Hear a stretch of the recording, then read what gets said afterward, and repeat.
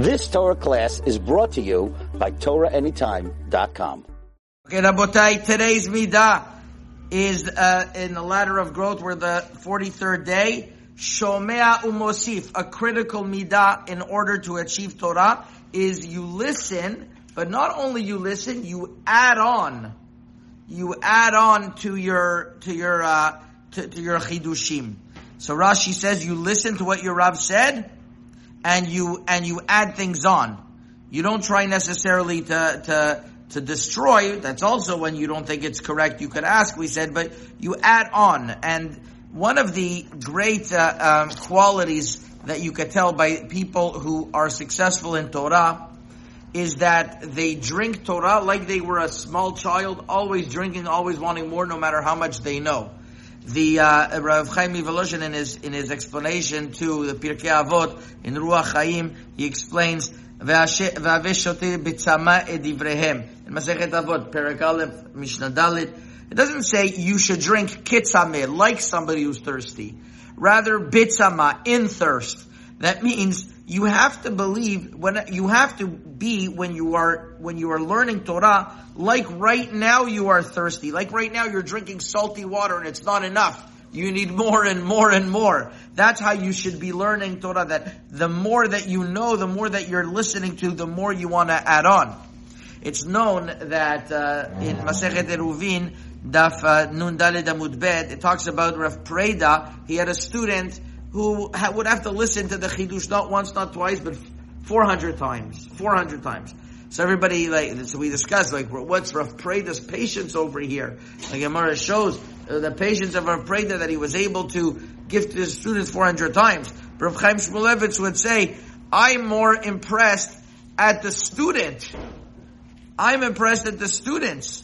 Look at the student, that he would be willing to listen 400 times to the shiur again. That's something else. And in truth, this Rav Chaim Volozhin was known for this midah. It's one time that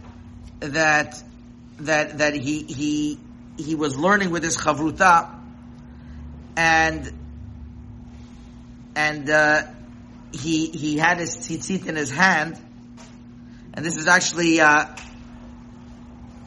he was actually like right after the Leila Seder. Imagine after they did the Leila Seder on Pesach night, he held his tzitzit, and he would be counting 8 tzitziot. He's saying, okay, there are 8 ways to explain the Sugya and Yivamot of Aseh Doche Lo Ta'aseh. And he would count the 8 times.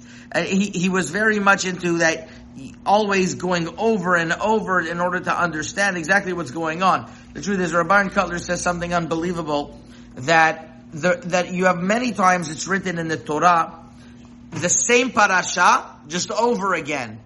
And what's the reason? The Gemara in Masechet Sota Daf Gimel Amud Aleph says, why was it taught again? In order to teach you the chidush that was in that second parasha. So asks Rabban Kotler, okay, so we should have just written that chidush in the first parasha. Why do you have to add in a whole new parasha and to give you a chidush in the new parasha? Says Rabban Kotler, because something old doesn't make the same impression on a person, and he doesn't get as much chidush and as much invigoration as the second time. And that's why you're always supposed to be mosif. You're always supposed to add on your own chidushim. They once brought the Sefer, the whole Chazon Ish, to Baba Sali in Morocco. And right away he took the whole Chazon Ish, he went into his room, he closed the door, he didn't come out until he finished everything from beginning to end. Because of the tremendous love, and even though he knew and he learned his whole life, but you have an opportunity to learn something new, that is the real indication of somebody who's really growing in Torah, is that he's able to absorb and he wants to know more. That's the midah of Shomea Kimosif, and that's how we have to practically tell ourselves that whenever we want to grow in Torah, we have to keep on being every single day.